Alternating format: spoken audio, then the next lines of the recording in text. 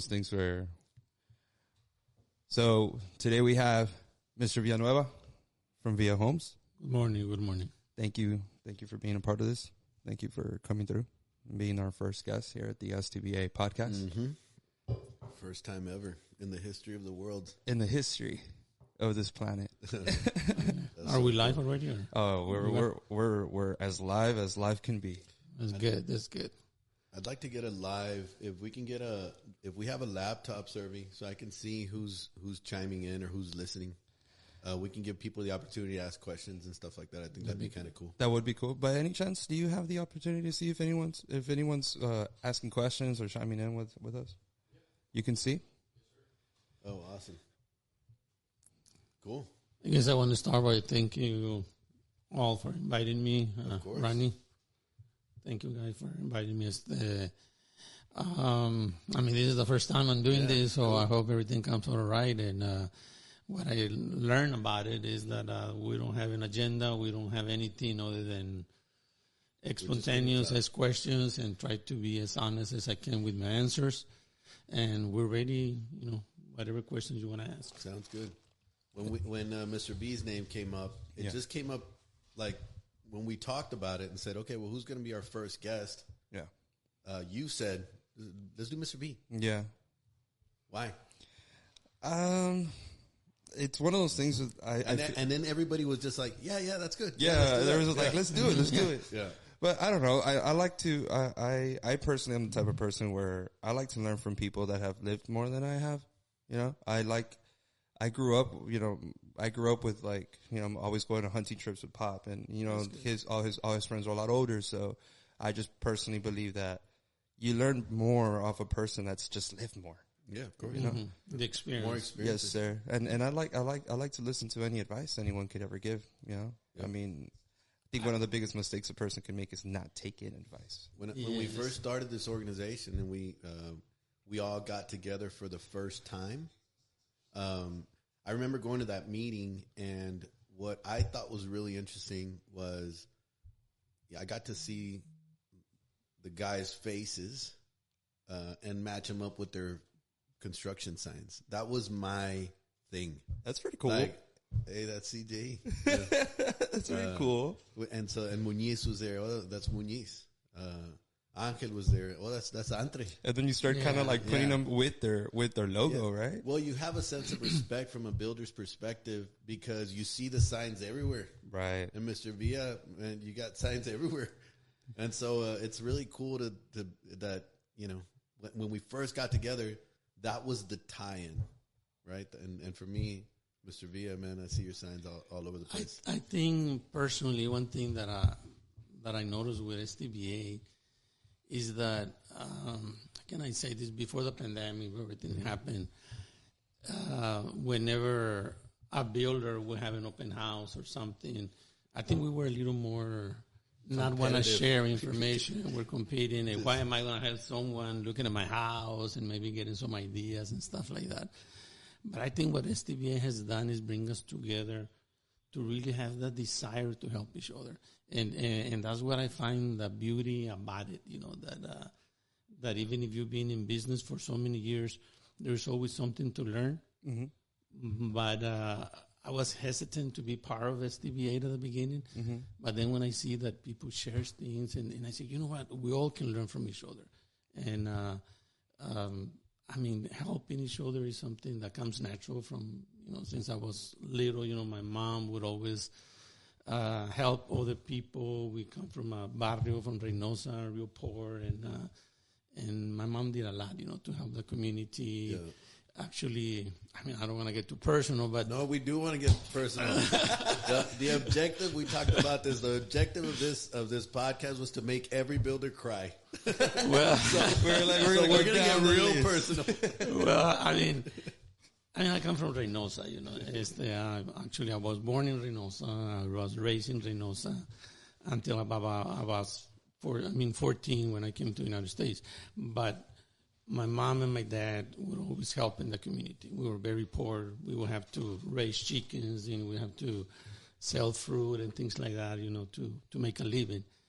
And even though we were limited on the money that we had, what my mom taught me or taught us is that we always help each other. And even in the Bible says, that when you help each other, it's good when you receive, but when you give right. and you help, that's the ultimate gift. Yeah, that's the ultimate gift.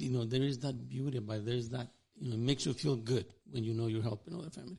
And that's what my mom did. My mom will go home to home, and try to sell stuff. But you see, a lot of that money that we would collect, we were actually trying to come out with the church. Mm-hmm. My mom was very Catholic, and there was no church in the neighborhood where we were living, La Cavazos.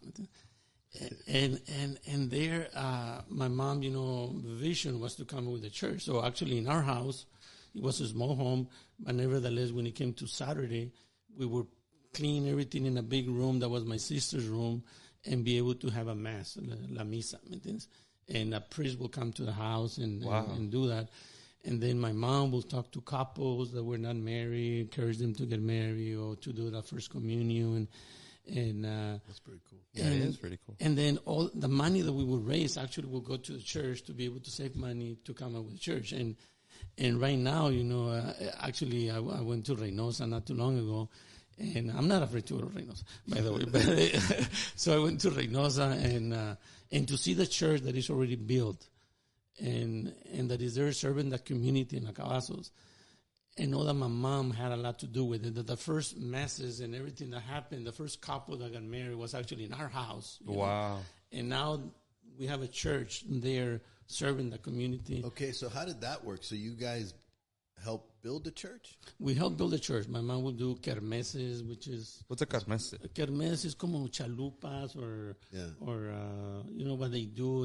They do it in the Catholic church where, they sell plates for different occasions. And okay. Fundraising. Okay, fundraising in different ways. Okay. And all this money will go to a fund, that the church was collecting. And then the Catholic Church, what they do is if you want a church to be built in your community, you need to show that there is interest and you need to show that there is families willing to help to make it happen. So I guess my mom's responsibility or goal was to be able to raise money so that they can show the main church, which was another church. In other words, other church was sponsoring that we were able to raise so much money, we were able to have a church. So that was Iglesia Cristo Rey. So Iglesia Cristo Rey was the one sponsoring, and the priest from the church will come and give mass in our home. So by raising money, then you show the bishop that this community is interested. There is interest on having a church, and you actually being able to raise money for it. So of course, the bishop would put the money together, and be able to make it happen. So it was a challenge for my mom, but she was able to do it. That's cool. Wow. Even though we were limited on money and everything. Yeah. So we did everything, from selling chickens, fruit. Me acuerdo mi papá mataba los marranos and be able, to sell, la comida, and we were so united. So helping that community was something that comes. Let me paint the picture for the audience. So you're living in Reynosa. You're how old at the time when this is going on? Well, I was born there, so you're talking about about 10 years old, 8, 7, Brothers, sisters, ¿cuántos? I come from a big family, 11. Wow. You don't see those numbers anymore, bro. Mom and dad were in love. Yeah. The real love. Yeah. So it was good. It was 8 brothers, 3 sisters. And you have a brother that's in the construction industry? My brother, yes. And my brother Martin, he likes to serve. He likes to help people. And you see that, that he gets involved with STB8 as well, because he likes to help. Do you think the upbringing within that particular environment has definitely shaped the way that you approach people yourself? Yes. Because, at the end, we're in this business. We want to make money and we have a family to support and all that.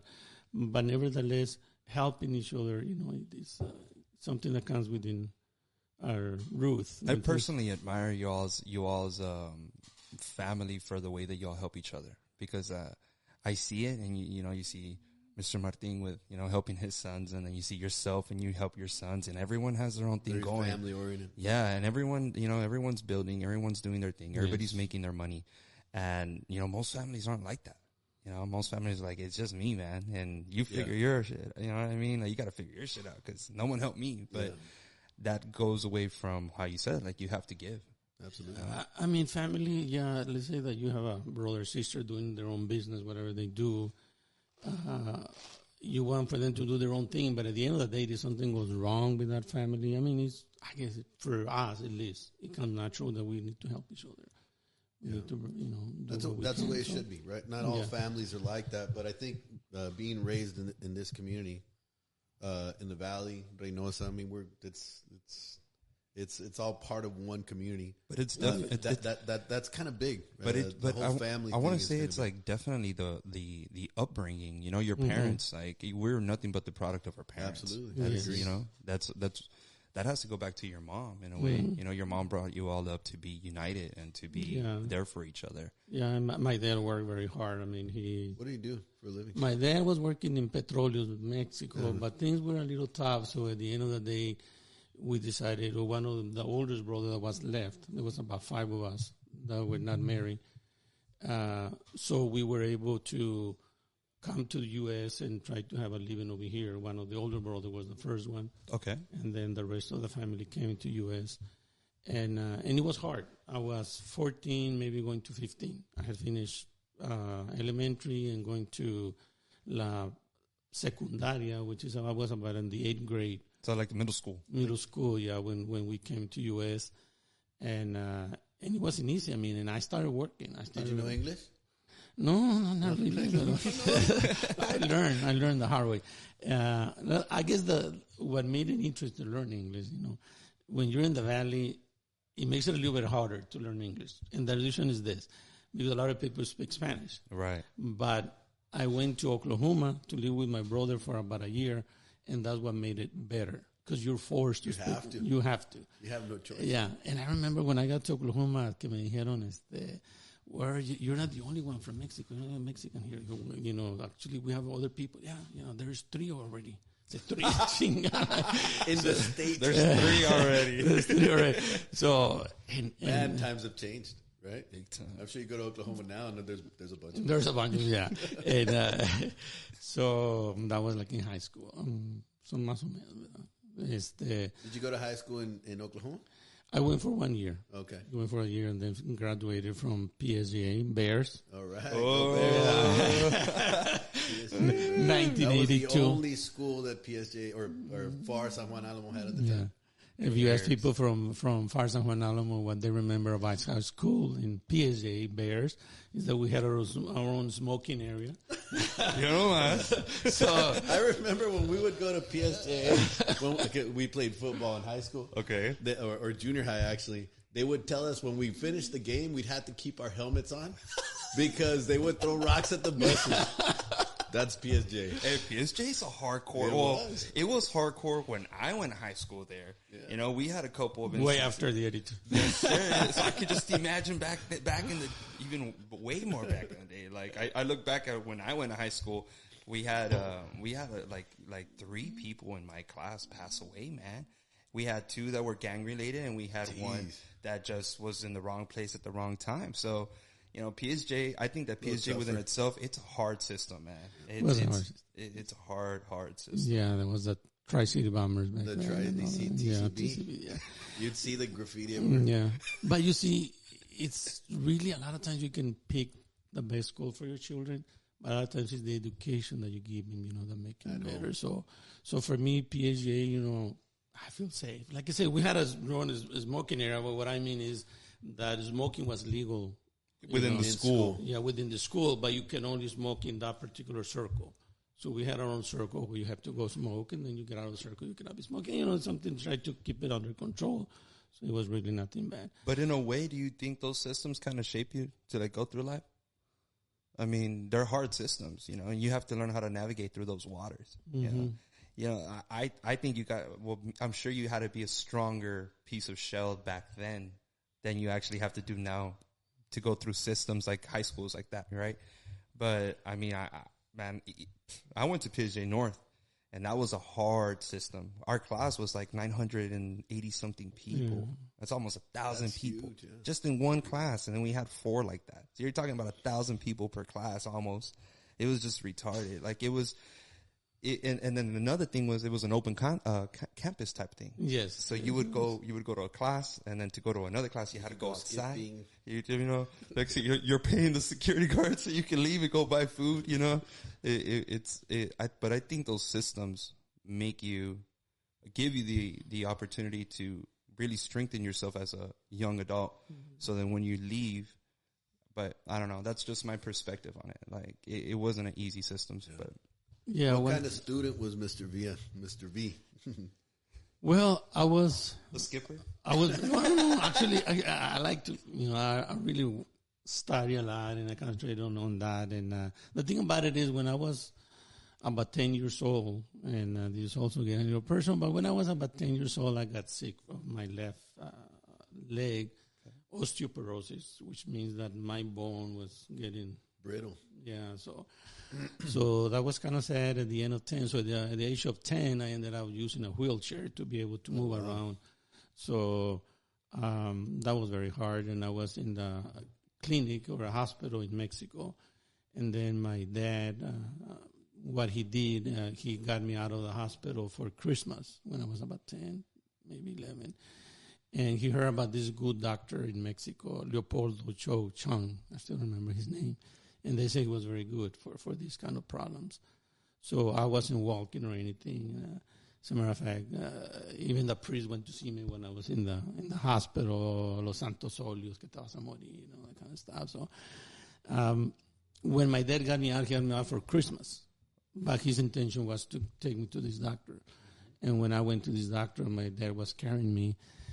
And the doctor said, you know what, this is what you're going to do. And you put him in hot water, and you put this on the water, something to help out. I don't even remember what they were doing with the water. The thing is, the medicine and the warm hot water help, and being with a good doctor, he said next time that he comes, he's going to be using los muletas. Like crutches? Yeah, crutches, and he's going to be better. Give it a month, 2 months at most. And sure enough, within a month or 2, I was already using crutches, and I got better and better. So having a good doctor, I guess, he was good. And a dad that had the determination, because when he went to the hospital, he just got me on his arms and said, I'm leaving. He said, wait a minute, you can't take him. Yes, I'm taking him. So my dad had the desire, what it takes to make decisions, and that's why I'm here, that I was able to take care of himself. So I guess what I'm saying is I wasn't really into sports. So that's what kept me from playing sports or basketball, baseball, football. Yeah. It was kind of hard. Wow. So man, that's interesting. Yeah. So you're 10. How long did that last? Maybe until about I was 13. Wow. So that's 3 years. 3 years in a wheelchair? Or in wheelchair, I was probably like a year or so, but then I started getting better. After I saw this doctor. So that's why, I guess, going back to high school, I wasn't really in sports. Yeah. But it was a big bless for me, and up to now it is, that I always had this, I want to call it an angel. Yeah. That always helped me and protect me. Your pops. And that was my brother, Martin. Oh, your brother. Martin was always there for me, and he helped me out. How old is your brother? My brother is a year and a half older. A year and a half older. But that's so special, man. Yeah. Like, there's no love like a brother's love or a sibling's love. And,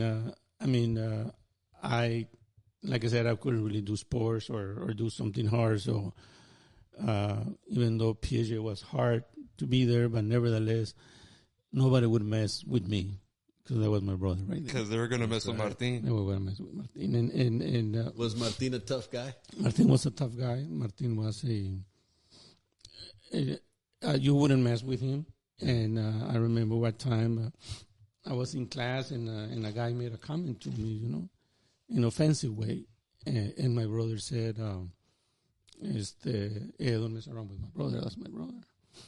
And the guy dijo, well, a la salida, after school, after class, Dijo el otro guy, dijo my brother, sure, I'll meet you after class. Okay. So as soon as the class was over, the guy was walking, and my brother was behind him. He said, hey, me dijiste es after class? Yeah, it is after class. And the guy said, sure. So when the guy went down to put his books down, mi hermano, Pablo cabrón. First punch. You can't Boom. wait. Yeah. And so nobody messed around with me and nobody messed around with my brother. So, and that's what I call it, an angel. I think angels comes in different ways. I think angels comes in your own family. Sure. And that's it. That's You know, I still remember when we had a meeting with Mr. Martin, and the first thing he asked was, "Can I bring my brother?" yeah. Remember that? Yes. He was like, "I'm there. Can I bring my brother?" Yeah. And That's a good point, man. that is- obviously it stems from yeah. a long brotherhood. It's the thing. It's your all's upbringing. You know, I have brothers. You know, we're three. My mom had 3 boys, but in my perspective, like my brother, he's like, you know, we can argue, we can fight, we can have our differences just like anybody else. But I can call him right now, and I guarantee you he's gonna answer. And he's in San Antonio now, and he will drive down if I tell him I need you to come here. And he's a fighter. Bring a shovel. Yeah, like and he'll bring a like shovel. he's a fighter.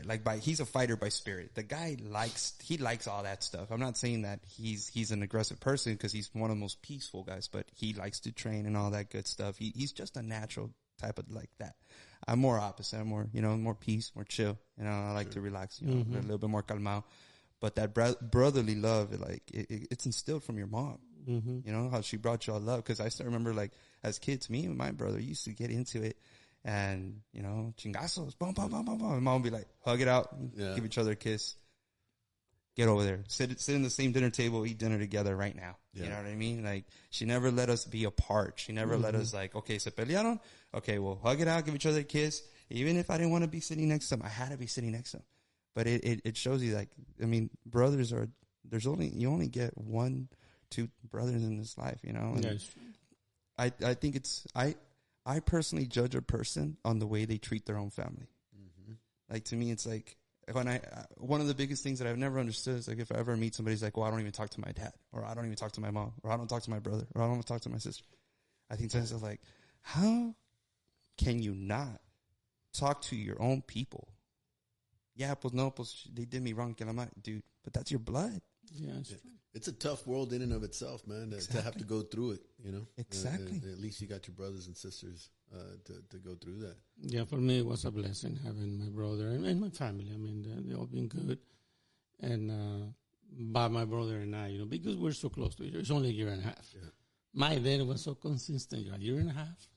Yeah. Uno, otro.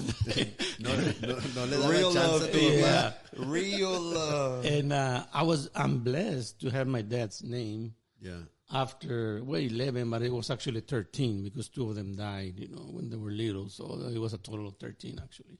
Wow. But I was the very last one. And for some reason or another, my dad decided, hey, este va a tener mi nombre. He's gonna have my name, Emigdio Villanueva. And that was a blessing. I don't know how he knew that was it. I guess he was. And you mentioned before we started the podcast, you're the third. No, my son. Your son is third. Okay. Villanueva, yeah. Gotcha. Yeah, he's the third. That's cool. Ella tiene su hijo. He has his son. He's the fourth. Oh, he's a father. Yeah, he's a father. Your son is a father. My son is a father. I guess. Wow. How old is your son? My son, you know, to ask me that. I'm not very good in math, but he's. Don't ask me that question because I don't know. I think he's 34. If I'm correctly. Don't ask him when the birthday is. We're on the spot. I asked my kids, hey, when's your birthday? When were you born, motherfucker? It's coming up, right? Yeah. How many kids you got now? I got plenty. Yeah. We stopped counting. But no, I mean, he's the third and his son is the fourth. Anyway, going back to STBA, so what I found is that, you know, of helping each other. And before we got into... That didn't exist. Yeah, before that it was different because I remember if I was going to have an open house, I wouldn't like to see a builder coming to look at my house. Yeah. You know what I mean? Yeah. You wouldn't even run them off. Like, what are you doing? I remember I would feel the same sense of territorialism. Yeah. It's like, hey, what are you doing in here? Yeah. Like, what you copying or what? Hey, don't take pictures. Yeah, right. I mean, why are you taking pictures of them? Yeah. And now we take pictures together. It's kind of crazy. We'll stand outside the house and take pictures. It's what crazy, a difference, bro. It is 2 years. I know. I went to one of the open houses. I believe it was you and Gomez. Yeah, we had Gomez and I had an open house together. Yeah, in the same community. And when I went, it was more like, hey, thank you for coming and look at the house and what do you think? And it's totally different, you know, what STBA does to bring us together and the desire and the willingness to help each other. I think and it feels good. It's like, hey, I need a framer or I have some lots for sale. But what price do we have? And you know, we really interact with each other, and we really have that. Es que para todos hay. There is, man. I read once that this world is abundant, and when you see the world like that, I personally, I have builders that call me every day. I need this, I need that, I need this, I need that. And if I don't have somebody, Ronnie, I need this, I need that, you know, like, or hey dad, I need this, but it's like, but those you can't build them all. You can't build all the houses that are going to get built in the valley. No. You can't. But if they are going to get built, well, I'd rather them get built by people in our community, Mr. V, your pops, you know, the guys that are from here, right? If we're going to shape the valley, let's shape it with the people that grew up in this area. You know what I found really interesting? That was my... it's interesting that you say that because I found it really interesting. That day that we had that lunch, I know you were there, Mr. V, when in Mission, and they were talking about developing, like, what was it, like? Oh, yeah. 400 acres? Or 400 acres in South Mission. You remember that? Company out of Dallas, I think. And there's a company out of Dallas, and they're going to be selecting what builders they want to allow to build in that community. Yeah. And they're not even from here. Yeah. So, and here's the thing, though, that we brought up in that meeting is just that. Okay, if they're going to come into our community, and I don't know if this is going to happen or not, but if they are going to come into our community, well, we should have the opportunity to build those houses. Not some builder out of somewhere where we don't know, that doesn't know our community, that's not going to feed back into our community. We want the option to be able to build there. I think you're right, and we've got to continue to encourage that. We had the mayor. The mayor wasn't there, but I think the deputy mayor or the city manager, I think, was there. Yes, sir. We've got to keep pushing that that message forward. That obviously we need outside assistance to continue to help us grow, but let us be a part of that. I wonder if, it has to be some sort of a bidding war in a way. You know, when you get a company with a huge company that could come and develop, they have all their personal machinery and all that stuff. It has to be some sort of bidding. It's a bidding war within the city, you know? So maybe if it's like more cost effective to get somebody to come from the outside to come and develop, but in a way you're taking away from the people that are building here consistently. Yeah. Because if it's 400 acres that they're going to develop, how many houses can you build on 400 acres? It's a lot of houses. Chingos. That's a whole nother city. Yeah. You know what I'm saying? That's crazy. And then you're going to be selective? Oh, well, we'll maybe let 10 builders come in here and build. In 400 acres, bro? Yeah. No, they got to give us an opportunity. And we as an organization, now that we're working together, now we can actually help influence that. That is correct. That day that we all went to Edinburgh, the guys that showed up, the city. Remember that? Yeah. And that's why it's very important for numbers to show up. Of course. Because it's numbers. Correct. It's numbers that move things. It's especially in politics. Especially in politics. And it makes a big difference. We're votes, right? Yeah. And if we're together and we have numbers, then obviously we can try to influence change in a positive way. Yeah. Yeah. Like it's crazy. Like I recently went to San Juan and go get information on that whole thing with the trash bins that's going on. And the people that are there, and they're the ones that are approving these plans and construction and all that good stuff. The lady herself was like, I don't even understand why they're doing this. Mm-hmm. She's like, I think it's insane that they're making you pay. What was it? I think it was like $350 as a deposit, and then every day after that, you're paying. I think it was $10 or $30 a day, plus every time that they pick up your trash is $250.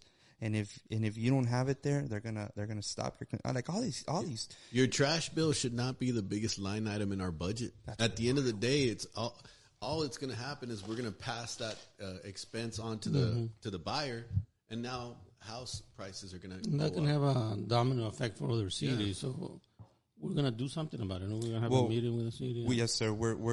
But that's where numbers come into play. Yeah, we need everybody to come. Yeah. Show up to those meetings. It's a numbers thing because we didn't even know that they passed that. Yeah. Mm-hmm. When did they pass that? I don't know where they're just like, boom. Now you have no. And then the funny thing is the lady goes, well, we don't have any more trash bins in the city. So you're going to have to pay your deposit. Create yes, sir. Create a box that you all have been doing. Yeah. And then when we have a trash bin, we will take you your bin. What do you mean? So I still have to pay a deposit on something you don't even have? Yeah. Meanwhile, we have some builders in our organization that have invested in dumpsters and in bins that want to make a business out of it. And right. What a great opportunity for another individual to make a business out of it. Right. And the city, for some reason, isn't allowing us to do that. No, they're not. Well, the cool thing was going back to Edinburgh. When we found out that they'll charge you, what was it, $5 or $25 to pick up your trash? Remember that? It was, yeah. That was the wild. grapple. The grapple. Yeah. That was I haven't tried it yet, but there was it was inexpensive to actually do that. You think that's real? Like I don't know. I need to try it. Was it like $7 or $10? It was something like that. It was very little. It was very little. Less than we're paying now. So I need to try it. Yeah, we definitely need to try it. So, Mr. V, so how'd you get into construction? How did this happen? How did it happen? Well, I graduated in 82. 84, I finished associate degree, but it was more into computers. So I started working for the housing authority in the 84, 85. And then working for the housing authority after so many years. Here he comes. My brother. Again. Here comes your guardian angel. ¿Qué estás haciendo? And he went and met with me. I was the director for the housing authority in the city of Alamo. Okay. And he said there with me, and he said, well, brother, how much are you making? And back then, I said, well, I was very proud of what I was making. It was like $26,000 or something like that. It was about, well, it wasn't really a lot. It was like $500 a week, right? Okay. I guess. And you divide it by... It's 27, más o menos. 27 and some change. So he said, well, you know that if you do 2 houses, maybe 3, you can do that. I said, well, yeah. And so he said, in other words, back then, I mean, 10, 15,000 per home was a decent profit. So doing 2 homes, you were able to make it. And I said, well, yeah, but I mean... So I started doing construction on the side and still working for the housing authority. Construction, building your own? Yes, actually, since I was familiar with government entities, what I decided to do, I said, you know what, as a housing authority in any government entities, they need to go out for bids for whatever they do. Yeah. So the cities had the CDBG program that do houses for low-income families, like have an old home. They demolish the house and build a new home for you. Okay. So I heard about those programs, so I decided, you know what, I can probably start doing houses on the side and, taste the water, see how it is, that construction. So I started doing bids. I created my own company on the side, Quality Investments, and then hire somebody to be able to help me out to run the show of building these homes. So I started building homes, small homes. They were like $45,000 per home, and be able to make about $7,000 per home. So it was a good profit back then, But to be able to do it and keep your full-time job, you had to have somebody running the show. Yeah. So I did hire a gentleman to help me out, a very nice man. And but of course I showed him everything that he needed to do. So eventually he opened his own business and he started bidding on the houses himself, you know. So that wasn't working very well. So we also look, and then, you know, maybe getting a couple of lots. So we started getting some lots. Back then was La Panderosa subdivision where we started building homes. I remember that's on Nolana and Ware Road. Mm-hmm. And different, some of my brothers, older brothers, were also building homes at the time. 80s. This is in the 80s, mid-80s? Mid-90s, yeah. 90s. Okay. So that's what we started. But at the end of the day, I mean, it was good. The profit, maybe there wasn't that much, but I decided if I really want to make it a success, I need to quit my full-time job and go into 100%. And that's what I did, you know. Mm-hmm. Stop working for the Housing Authority.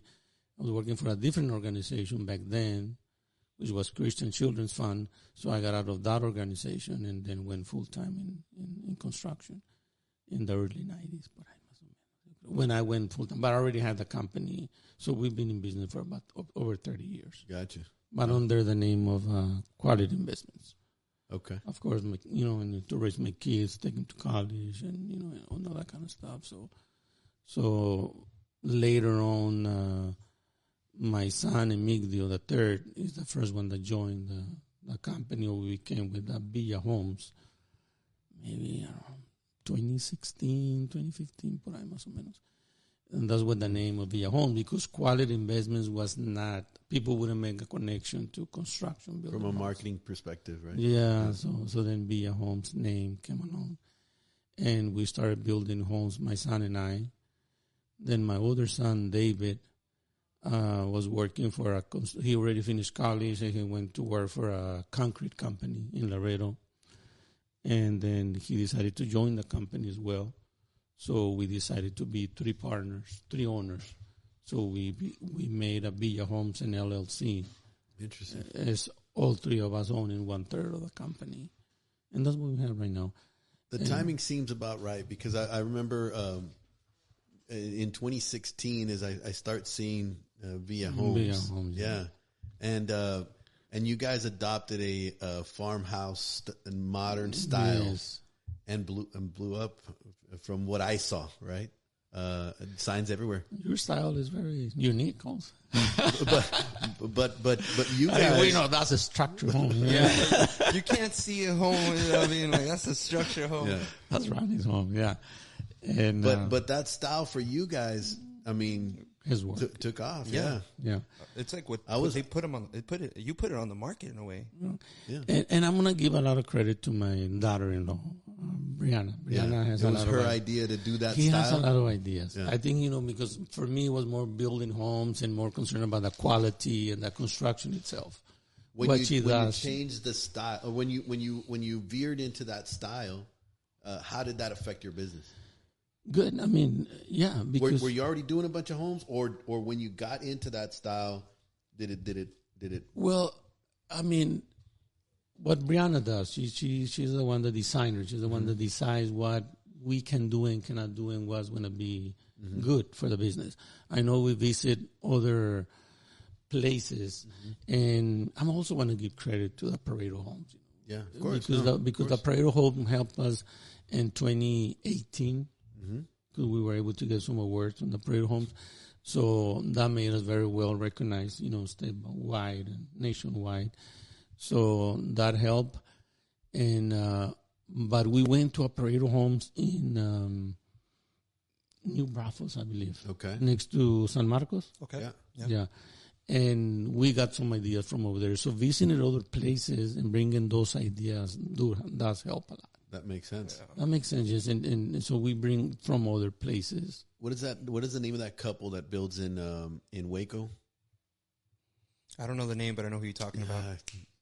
Anyway, they have a similar style, and so I think from it obviously has had an influence on kind of the whole state. But I think that within itself is like traveling and like we were talking the other day, man, I can't go somewhere I can't go anywhere without just looking at everything. Right. I'm just like, okay, like I should try that.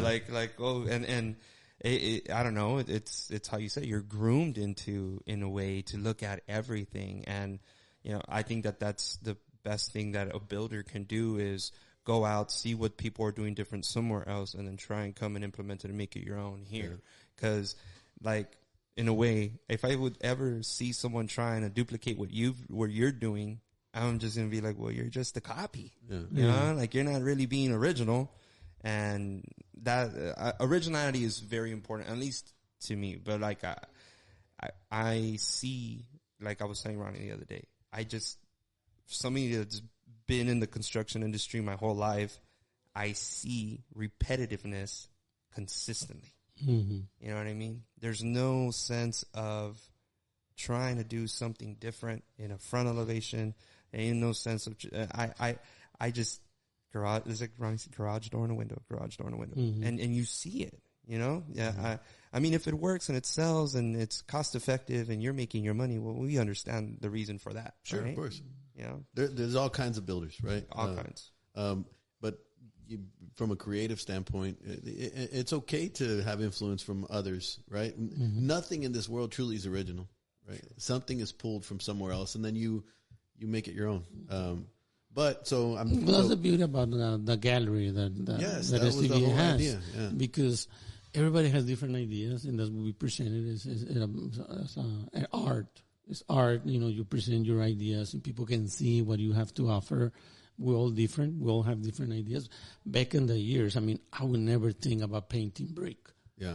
And now it's so common. A lot of people, why are you going to mess it up? Yeah, why am I going to paint the brick? Just shoot a good brick, right? No, it's common. Paint it white. I paid to install it. Now I got to paint it. Yeah. And so things change, Yeah. And that's why I guess having my daughter-in-law, Brianna, she kind of makes those kind of decisions, what we can and cannot do, and be able to be unique. How did you? I think that's really important. Sorry to chime in, but go for it. I think it's really important because if we're looking at this in the long run, maybe not in the next 2-3 years, but if we keep at this for the next 10, 15, 20, 30 years, what does the valley look like if we are all investing a little bit of our energy on being unique? What does that look like 30 years from now?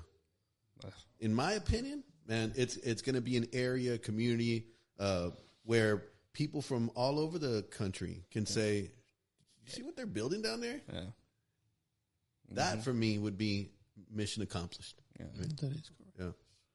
Yeah. So I'm talking to a sales guy back in the 2017, 2018, a lumber sales guy, and I always ask, "Hey, well, who's your best builder right now? Who's building?" Right? Because it's my reconnaissance is, okay, well, why do they have so many? Why are they selling so much? And what is it that they're doing different? And so just kind of trying to get some information. And I remember this particular sales guy, I won't mention names, but Via, he's got like 80 contracts. What? 80 contracts. What? Yeah. 80. I'm having a hard time with 8. That's 80. So you guys had a boom. Right? Yes, and I think the good marketing, it was he introduced us to a different way to do marketing. Yeah. And it worked very well for us. And he came at the right time. He joined our team at the right time. Your marketing guy? Well, the salesperson, the sales manager. Okay. He joined the team at the right time, and he had very good ideas. He presented. I remember meeting him in a restaurant, and he said, "You know what? I have these ideas, and I think it can help the company to do better." And it just happened at the right time. I run the Pareto Homes and be able to sign so many contracts, and for us to get organized and see what was coming. Yeah. So that was a big blessing. Yeah, I mean, we got from 80, maybe we went down to 50 and things like that, but things have been good. And then you still got to build them, right? So one thing is selling got to build them. Yeah. Now you got to build them. How did you do that? Is it 80 custom homes or just 80 homes? At one time it was custom homes. Yeah. And it was hard. And now what we're doing is we're trying to concentrate in different subdivisions, just one location or 3 locations, because custom homes is very hard. Kind of narrow it down to a certain region. So we come out with different spec plans, and then out of the spec plans, small adjustments, changes can be made little here to and those there. plans. Yes, sir. But that way you know what to expect, what expenses are, and all that kind of stuff. In order to be able to create or to do that kind of production. Yeah, that makes sense. Yeah. That's crazy. So right now we have a subdivision there on Magnolia, which is where Gleskock and 2 Mile. Yeah. And that's what we're doing. We're doing this. How's that subdivision going? It's going real good. Yeah. How many lots do you have there? It was 29. We probably have about 6 or 7 lots left. Is that your subdivision? No, you're not selling to any builders? No, not in that particular subdivision. Not right now.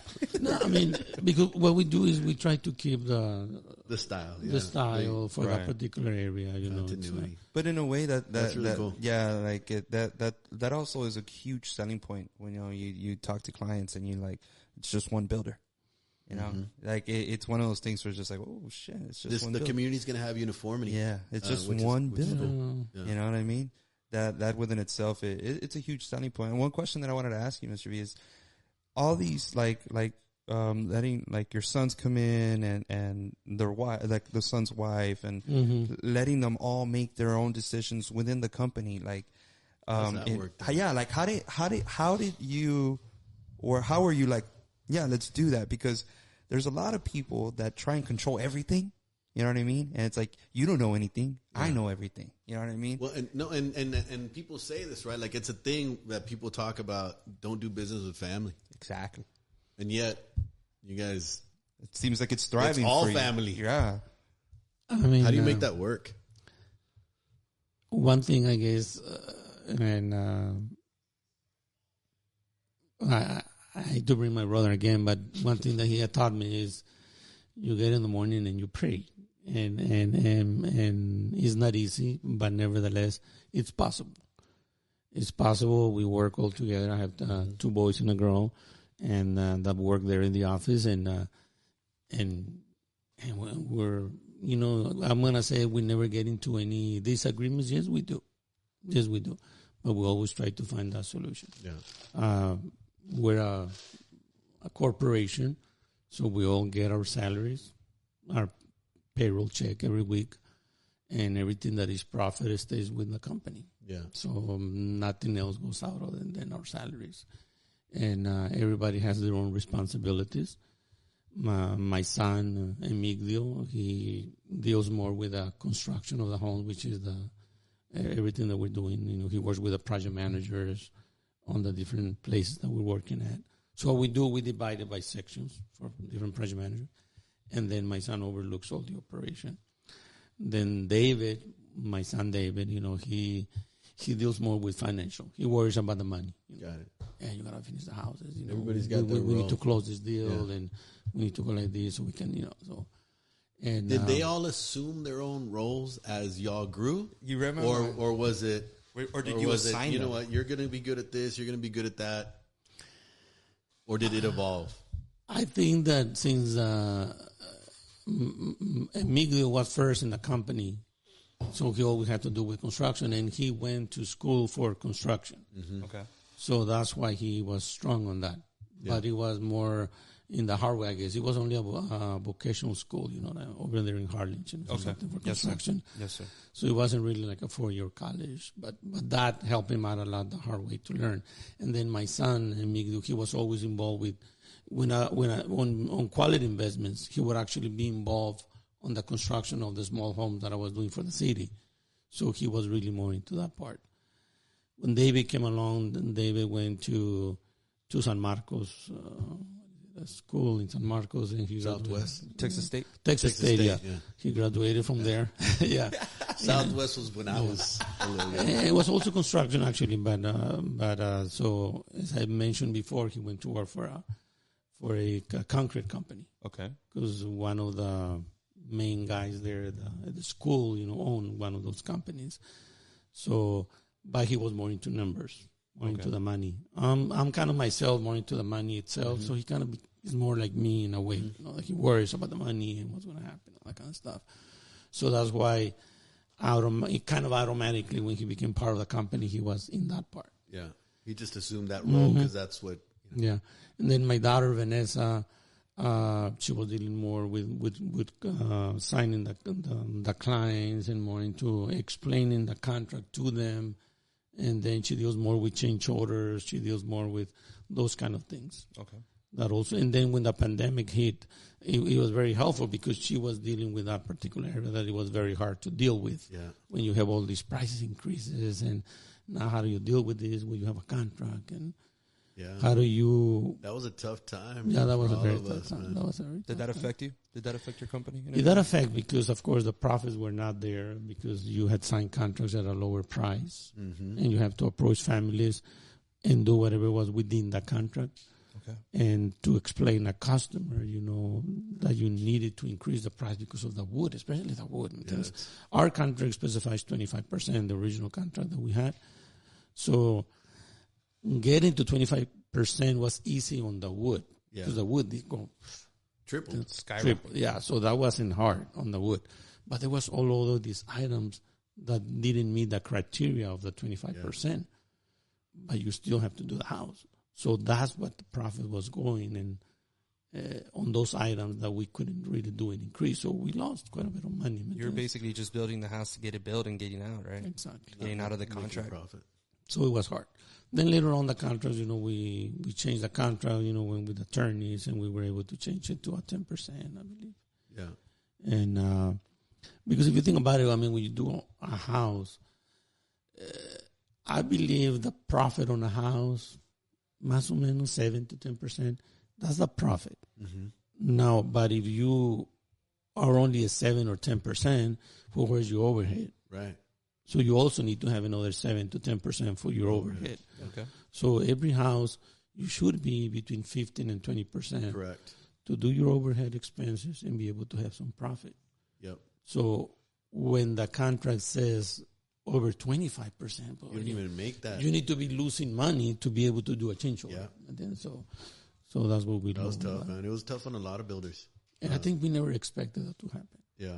Man, this it happened about 100 years ago. That was crazy. That was a weird time, man. That was. I still remember being locked up in my place. Did anyone ever get COVID here? Yeah, I got it several times. Serby got it several times. It was a weird time, man. And then, add to that the stress of the material skyrocketing and, oh, shit, now we're losing money. Yeah.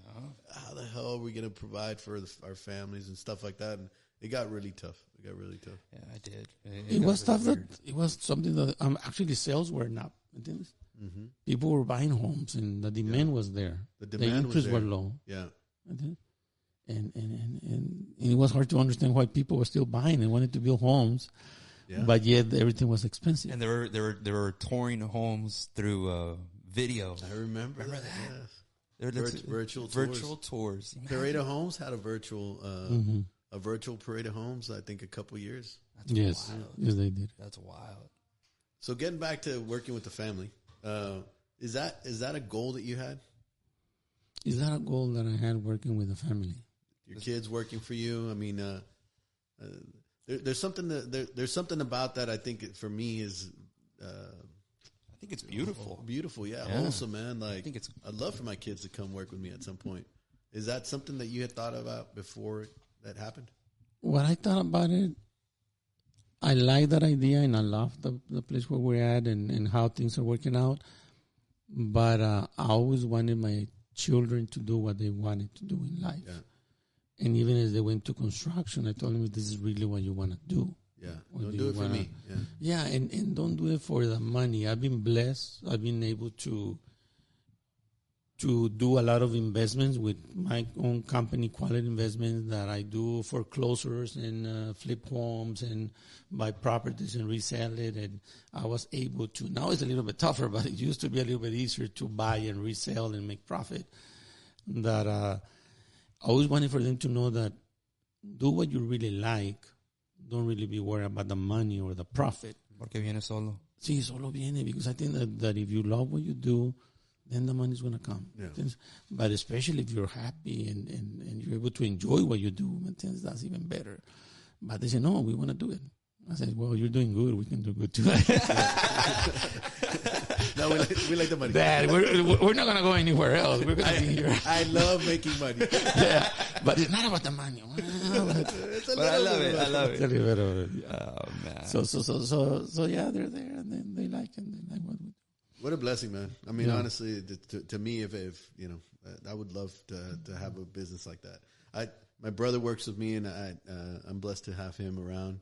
And so, man, kudos to you, and kudos to Via Homes for having the whole family together, man. That's a cool thing. That's a very special thing. Yeah, I definitely admire that. I definitely do admire it. I think it's a beautiful thing that you have. Yeah. It's very special. It's good. And then eventually, I mean, if they want to go and have their own companies, it's also good. If they ever decide, you know what, I want to start doing my own thing. That's okay. That's good, because you have your children, and then your children wants to be part of the company, or they want to be part of your homes, or you're going to have your own company. Not something maybe down the line that they start thinking about it. But right now, we're okay the way we are. How long are you going to be building? How long am I going to be? You're 30 years in. 30 years I'm 30 years in. I'm going to be 60, 4/20, April the 20th. So, Marty. yeah. So I'm going to be 60 already, and I don't know. I mean, I like what I do. I guess I just play by ear. How do you feel that you're going to be 60? How does that feel? How does that feel? It feels good because I feel healthy. Okay. And actually, I was meeting with my brother 2 days ago on Tuesday. And we were talking about, you know, all the blessings. And we said, you know what, sometimes things don't go as well in life personally. You know, sometimes things seems to go the other way and you feel, pero at the end of the day, I was telling my brother, you know, the beauty about it is we're here. We can walk. And actually, we're having a beer. And so we can actually feel the beer, and it feels good. You know what I mean?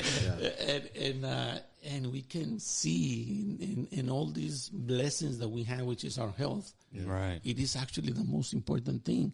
And when things are going wrong with your health, that's when you start missing, you know, what's better. So if you're able to enjoy a beer, enjoy it. Yeah. And then don't overdo certain things, but whatever, you know, because you enjoy those things. And we're thinking, you know what? Yeah, I mean, we're blessed. And, I mean, we can travel. And we were actually talking to my brother and I, you know, I think we should go travel. There's parts in Mexico that we don't know. Yeah. Mucha gente dice, oh, estás bien en México, conoces I don't know, Guadalajara, por ejemplo. Okay. No, pues nunca he ido a Guadalajara. Let's go.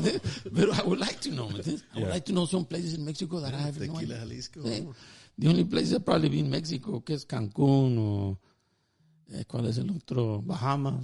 Okay. You know, is thankful to Matt Sketching Gary that has sponsored some of our trips. Thank you, Isaac. If you're out there listening, thank you. Yeah, thank you, Isaac. Shout out to Isaac. So, pero it'd be good. I was telling my brother, it'd be good for us to do that. Yeah. As brothers, you know, just hang out and go and have some fun and get to know some of these places. Are you married, Mr. V? Yes, I am married. You're married? I'm married. My wife works there at the office. How many years you been married? Maybe the same. I got 1980. Yeah, Put him on the Hey, that one's off the record. Edit that part out. By the way, you're supposed to have like a 3-second, ¿cómo le dicen? 5 seconds. Yeah. So we can show you the questions every now and then. No, pero I believe it was 85. Love you, babe. I think it was 85 when I got married, so that's plenty of years. Wow. Yeah, that's plenty of years. What's the secret to your success in marriage? In marriage. Man, you really get personal. I mean, I think those are all questions we all have. Yeah, right? yeah. I don't know the question. I mean, because relationships are not easy. You know, any relationship ain't easy. You know, you have a relationship with your brother. You know, I have a relationship with Ronnie. You know, all relationships, like, marriage has to be somewhat of an up and a down, no? In a way. Like, it's not always consistently perfect, you know? But what's the secret to your success in your marriage for so many years? I mean, my story is special, I guess, or different. I think we're all unique and we all have our... Nomás el que trae el moral sabe lo que trae adentro. That's right. So I think that we all have our own stories. We all have our own things that has happened in our lives. And for me, my wife has been a big asset to the company, and he's been a big asset is keeping things together. It hasn't been easy for her of things that we have gone through in life. But I can say that I admire her and I respect her for who she is. That's awesome. And how she's been able to gone through a lot and still say, you know, here I am. here I am, and I care about this company, and I think Villa Homes being together and being all together as a family, I would give her a lot of credit for that. Yeah. She's the glue. She's the glue that keeps the company together and keep us together, because there's decisions that have to be made. And sometimes there's tough decisions that has to be made for Villa Homes. And she's there. She's the one that talks to me and says, you know what, you got to reconsider this, whether it's an investment. I know we're going through a big investment that we're trying to make. And she says, we need to do it for them. We need to do it for them, because for us, we have plenty of money. Yeah. But for them, we need to do it. And their kids. And their kids. And their kids. And that's going back to legacy, right? Mm-hmm. Which we talk about it at the meetings, leaving a legacy and leaving a positive impact on your family and the community. Mm-hmm. And that's at the end of the day, for me, it's what it's all about. Right? And I think one thing that I can say is I do listen to her. I do listen to her because, when she tells me, you know what, we're going to do it. We're going to do it. We have all this money that we've been able to make throughout the years. And yeah, it's a gamble. It's a gamble right now to go and buy a bunch of lots. Yeah. And right now we're going into that process, Right. I don't know if it's going to go through or not, but we're in the process of possibly buying 52 lots, a whole subdivision. Nice. And that's over $3 million. And it's a lot of money. We need to come out with 25%. So 25% of over $3 million, 3.3, it's a lot of money. It's over $800,000. Yes, sir. So we have to put all that money down. And we said, no, it's good. So the key to it, I guess, if I'm bringing up a lot, is that when you buy lots, you need to be able to negotiate. Some of the developers will say, wow, that's not a good advice. No, but it's a good advice. I think that if you're going to buy lots from any developer, you need to negotiate a price to where you know that if the lot is going to sit there for so many months, a year, whatever, the way economy is, you need to get a little bit better price. Yeah. And how much depends on how many lots you're buying. If you're buying a lot or two, maybe you get $1,000 off. Yeah. $2,000. But if you're buying a big volume of lots, maybe you get a little better price so that you have the time to sell those houses. Right. Build those homes. Yes, sir. So there has to be that margin, so that you've been able to sell the house within that time, a year or 2 years that's going to take. In our case, it'd probably be 2 years or more, because we do plan to build maybe a spec home or two, but we can't really go and build a lot of spec homes. It's not the same way before. Around the pandemic or somewhere around there, hacías un spec home y así se vendía. Boom. You couldn't build them fast enough. Yeah, and the interest rate was low, so everything will sell. 3%. I remember that houses were like cars. I hated about the cars, that you go buy a car, well, this is the price of the car, but it's $4,000 more. The markup value. What the hell is that? Market value. They were doing it on the cars. Yes, they're still trying to do it, but they go, nah. Yeah. But, so on the houses was pretty much the same thing, You had the price on the house and you were able to go up a little bit, It's climbing the ladder. Yeah. Climbing the ladder. But, economics. Yeah, because you have all these losses and you say, you know what, I need to make up for these losses. Yes, so sir. the price have changed and everything.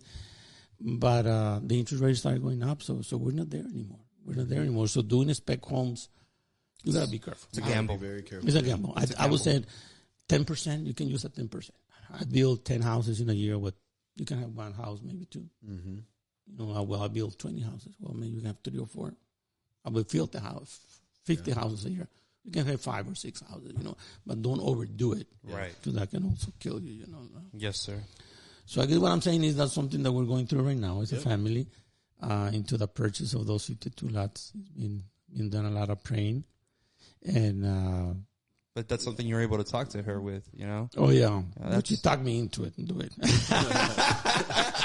I just wanted to go on vacation with my team. Whatever, it's still working. Yeah, sometime mom, I said, no, you gotta do it. You gotta do it. But that's a woman's perspective on making sure that her family is set for and her kids are set for later in life. I'm not married.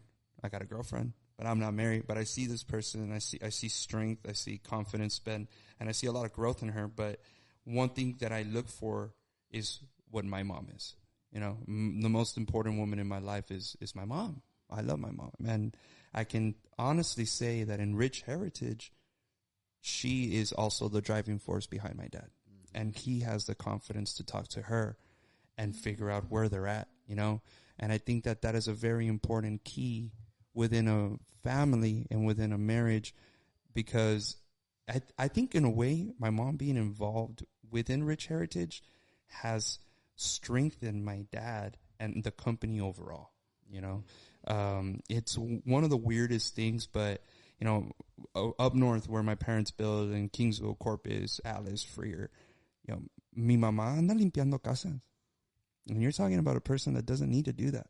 Mm-hmm. You know, yeah, está ahí limpiando casas, looking at everything that's not done right, looking at everything. And you're talking about a person that she can hire someone to do it, but she's like, no, I need to do it. I need to see what's wrong. I need to see what's coming in, what's coming out. But that's the driving force, you know. That's the driving force. I personally believe that it's a very important role, and there's no strength like a woman's strength behind a man. You know, there's there's always that woman that will come into a man's life, and it's either going to make him into the man that he's supposed to be, or there's going to be a woman that's going to break you down, and she's going to take everything from you, you know. But from what I've just heard from you, I thought of my mom, and I thought of how, in one way, my dad's very blessed to have a woman that loves him, cares for him, and not just that, but also wants to see the company not die when they're gone. You know, she wants to see the company and be like, okay, like, I got my kids and I want them to do this. You know, I want them to be able, like, my parents never asked either one of us to be in construction in no way, shape or form. You know, my dad's always been like, hey, go get your education. You know, I studied engineering. I got to a senior year, threw it away. I did, you know. My brother's a natural gas engineer. He's doing very well for himself. My little brother he's going to be a doctor.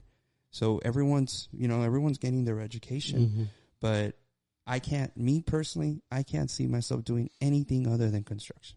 I love this. You love what you do. I love every aspect of everything, from dealing with the clients, from going, I see, like, I don't see it as work. You know, I don't wake up. Enjoying it. Yeah. Like, I don't wake up one day, I'm like, fuck, I got to go to work.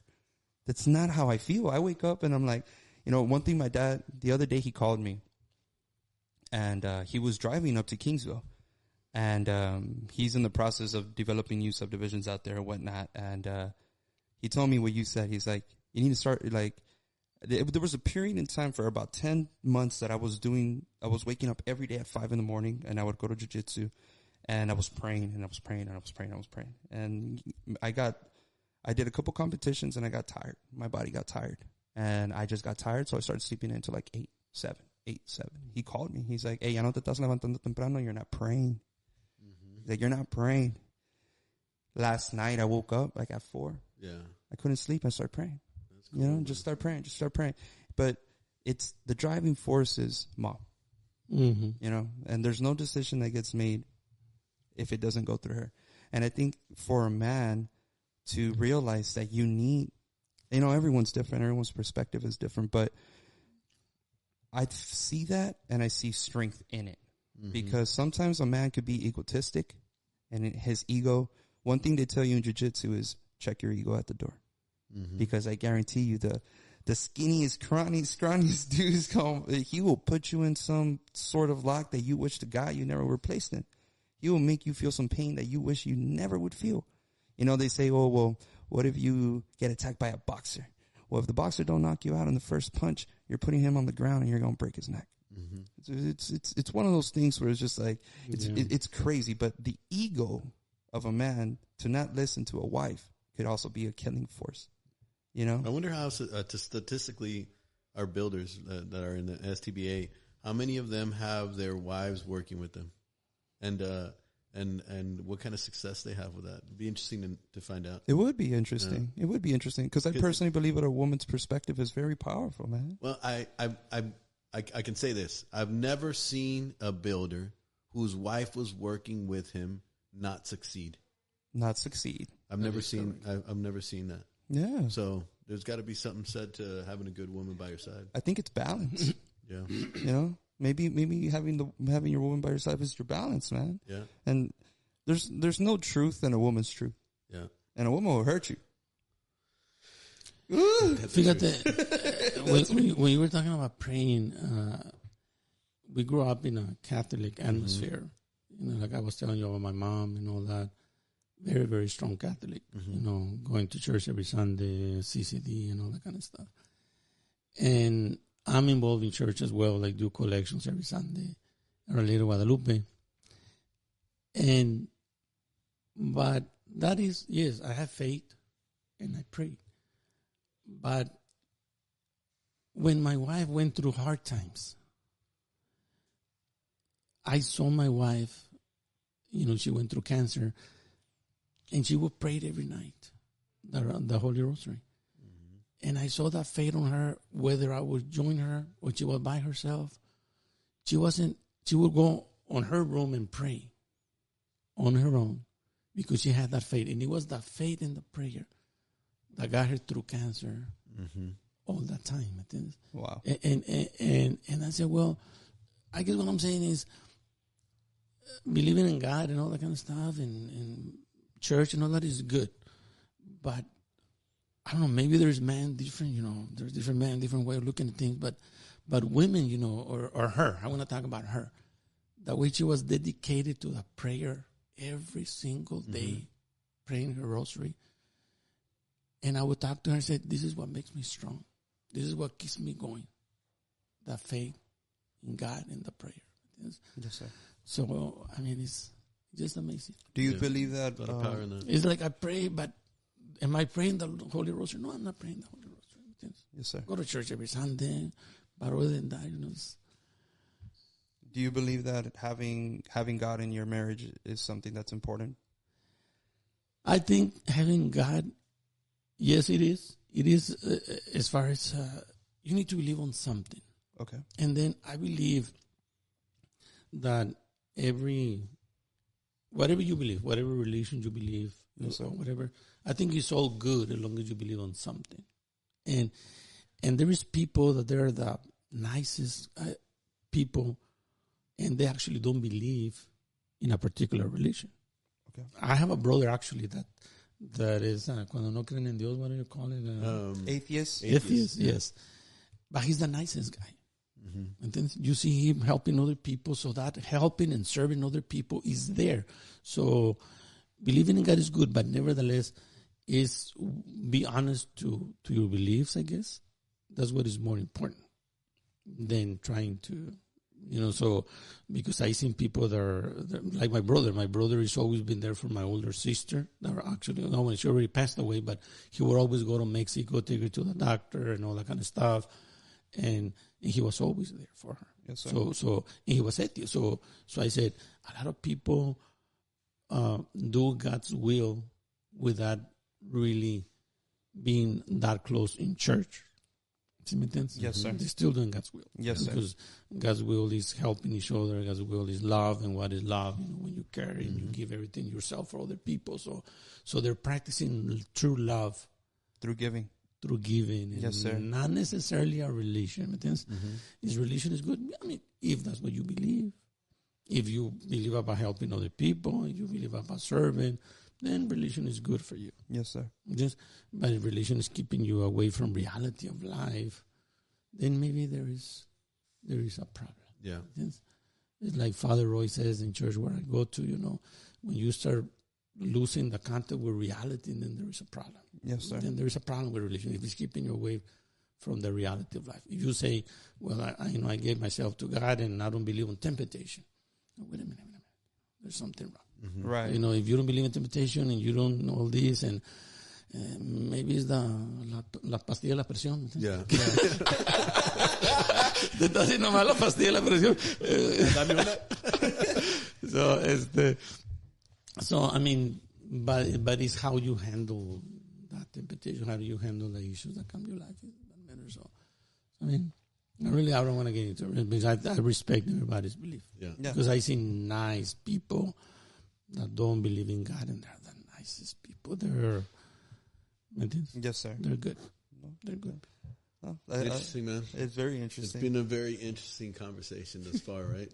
talked about building very little. I guess you didn't give me an agenda, so Yeah. this is whatever you have. This is good, man. This is really good. This is what it was supposed to be about, man. Get to know Mr. V. Yeah, man. AKA. And it's been awesome. I have a question for you. If you could, actually, I got 3 questions for you. Let's do it. Before we sum it up.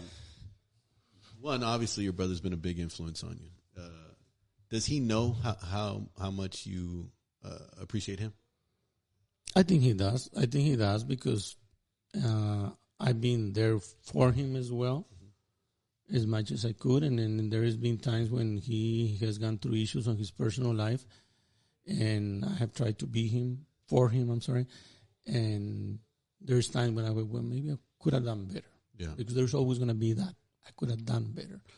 But yes, he knows. He knows I love him. He knows I'm there for him, and I will do anything for him. If you could tell your 10-year-old self that I'm sure at that time you had a hard time walking. Wow. Mm-hmm. Yeah. And I'm sure that little kid is maybe a little insecure, maybe scared at the time, going through what he's going through. What would you tell your 10-year-old self? Looking back at it, from where you're at now. I think that I should have been to be better, I guess. Mm-hmm. Is that what you're saying? Just what advice would you give your 10-year-old self? That you should be more open to play with your brother, because my brother wanted to play with me, when we were that age, 10, and he was 11 or 12. And actually, prior to that time that I got sick for this osteoporosis, my brother wanted to play with me. He wanted to, te tiro la pelota, hermano. No, man. So I think, if anything, was that we need to be closer to each other. I should spend more and play with him and get to know him better. Interesting. Yeah, because he was always more into, before even I got sick, he was more into sport himself. So, but he wanted for me to be part of it. Yeah. the simplicity of that. Just to play. Y como te digo, for me, he was more of a conservative person. He was more into studying and other things, when he was more into playing. So, and still a lot is, of times, right? Yes. It still is. Yeah. En wrestling, ¿me entiendes? Luchador y todo, mi carnal. Still is. Pero He's awesome. Man. Yeah. but I think that life can make you the person who you are. Mm-hmm. But nevertheless, I do believe, because I've seen it on mis nietos, on my grandchildren, that you actually have it within yourself. You know who you are. Because I've seen some grandchildren that they're one way since they're born. ¿Entiendes? Y ya los miras que they're that way. ¿Entiendes? And then you see another child being a little bit different. ¿Entiendes? Like, tengo una nieta, se llama Adeline, and Adeline is más calladita. ¿Entiendes? And I see Bibi. I love Bibi, and Bibi es más activa, more active, you know what I mean? Pero, I mean, they're raised the same way. They have the same parents. It's just Their own personality. the beauty and the mystery about life. Yeah. That we're unique. We're a unique person. That's a beautiful thing. Yes. And there's millions of us. Yes. Billions. Billions. We're all unique. You got one more? I got one more. So you're a successful builder. And obviously we're doing this because STVA is an alliance that we are all part of to try to help each other out. What would you tell a young builder starting off? What would your best advice be? A young builder that's starting off. I mean, the economy right now, it's a little hard. And I think that being part of STVA helps to where we're helping each other and take that advice. I would say, I mean, take care of your credit. Your credit is what makes you or kills you. It's everything. So be careful. Be careful with expenses. Be careful what you spend. There's a lot of things that you can claim as an expense, for company purpose. But you also want to show profit. Because at the end of the day, what the banks look at, did you make money? Is that you make money. They look at your income tax. And we had hard years in the pandemic.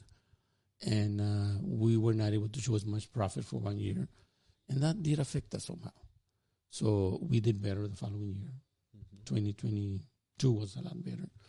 So what I'm saying is for a new builder, just try to take care of your expenses. If you're doing a house or two, take care of your material, take care of what you buy, and then look at the policies for return so that you make the decent profit on every house. Hire the right subcontractors. Look at safety. Safety is number one. I mean, you don't want to get OSHA. One of them OSHA fines. Yeah, I would kill you. I would kill you as a new builder. It's like $8,000. Yes, got one. There goes some profit. Yes, I mean, if you're a new builder, you can go down. Just OSHA, fine. Yeah. So be careful on those things. Safety. Try to make some profit because at the end of the day, the bank will look at that. Yeah. What are you making? What do you have to show? Yeah, you're a new builder. Okay, you build these homes. How much profit do you make per home? And what are your finance? Have a good CPA. Mm-hmm. Have a good attorney. I mean, we have the contracts that we're doing. I think we learn a lot on the contracts. Mm-hmm. We had a 25%. We have it at 10%, and we went down now. So that's good. Mm-hmm. So those are things to learn, and we're here to help each other. Yeah. To help each other in STB8, and that's what we're doing on a daily basis. Daily basis, I see the message. I appreciate it. Thank you, guys. Okay. Man, this was good. What a great interview. This is what it's all about, in my opinion, getting to know the builder. Because I think we all forget that behind that construction sign, there's a human. There's a human being with family and worries. Yeah, they gotta feed people. Marriage. We all have the same problems, and we all got to get through them. But I appreciate you being here, Mr. V. I didn't know what to expect. Man. I didn't know what to expect. We didn't know either. We didn't have an agenda to follow nor questions to ask. But at the end of the day, I'm gonna try to. I think I got the real version of you. Yeah. And I think that's the most important thing. I think family matters. You've got. Just to sum up, right? We're still doing business, right? And so you've got some lots currently still on Glasscock. And Glasscock, Glasscock in 2 Mile. That's Magnolia. Gotcha. Okay. We have a few price range. What's the price range for customers listening? I mean, price range per home, they run around $350,000 to $400,000 homes that we build. Great location, Glasscock. Great location. Feeds into Sharyland, right? That is correct. District. Nice. And then we have just about 3-4 lots left at La Floresta. That's where's La Floresta? That's on 23rd, close to Freddy Gonzalez. Okay, nice. Good spot. South of Freddy Gonzalez. And things go well, we might be getting a subdivision north of 107 and Ware Road. Awesome. That's the one that we're working on. The 55 lots? The 52 lots. The 52? Oh, so yeah, I already put another 3 on top. We leave it on God's hands. If it's meant to happen, it's meant to happen. Yeah. And that's what we're doing right now. Yeah, we are concentrating on subdivisions more than the custom. Of course, we're open to do custom homes. But these are the areas that we're serving. Awesome. Well, we wish you all the success. Definitely all the best. Continued success. Yes. If you need anything from the organization, obviously, you chime in all the time. Definitely. And so, appreciate it. What a first interview. Man, I feel cool. I'm excited. Who are we doing next week? I'm gonna get Bale in here. Okay. From Bale Construction. Bale, he's a young builder. Yes. Now we're gonna go. But you know what? Talking about young builders, he's making a name for himself. Not just that. I had the privilege of sitting down with him yesterday. Man, this guy's been building for a long time. Yeah. He started building when he was 21 years old or 22 years old. Jeez. And he was building a house with his student loan money. Wow. And it took him 5 years to build it. But he was it was a good story to hear because you're Don't tell it all. Don't tell it all. It's good. Wait for him. It's good because you think about it and you're like, man, that's some badass shit, bro. You know what I mean? But it was good. Cool. Thank you guys for the invitation. Thank you. Okay, appreciate it. Thank you, Miguel. Appreciate it. Thank you, man.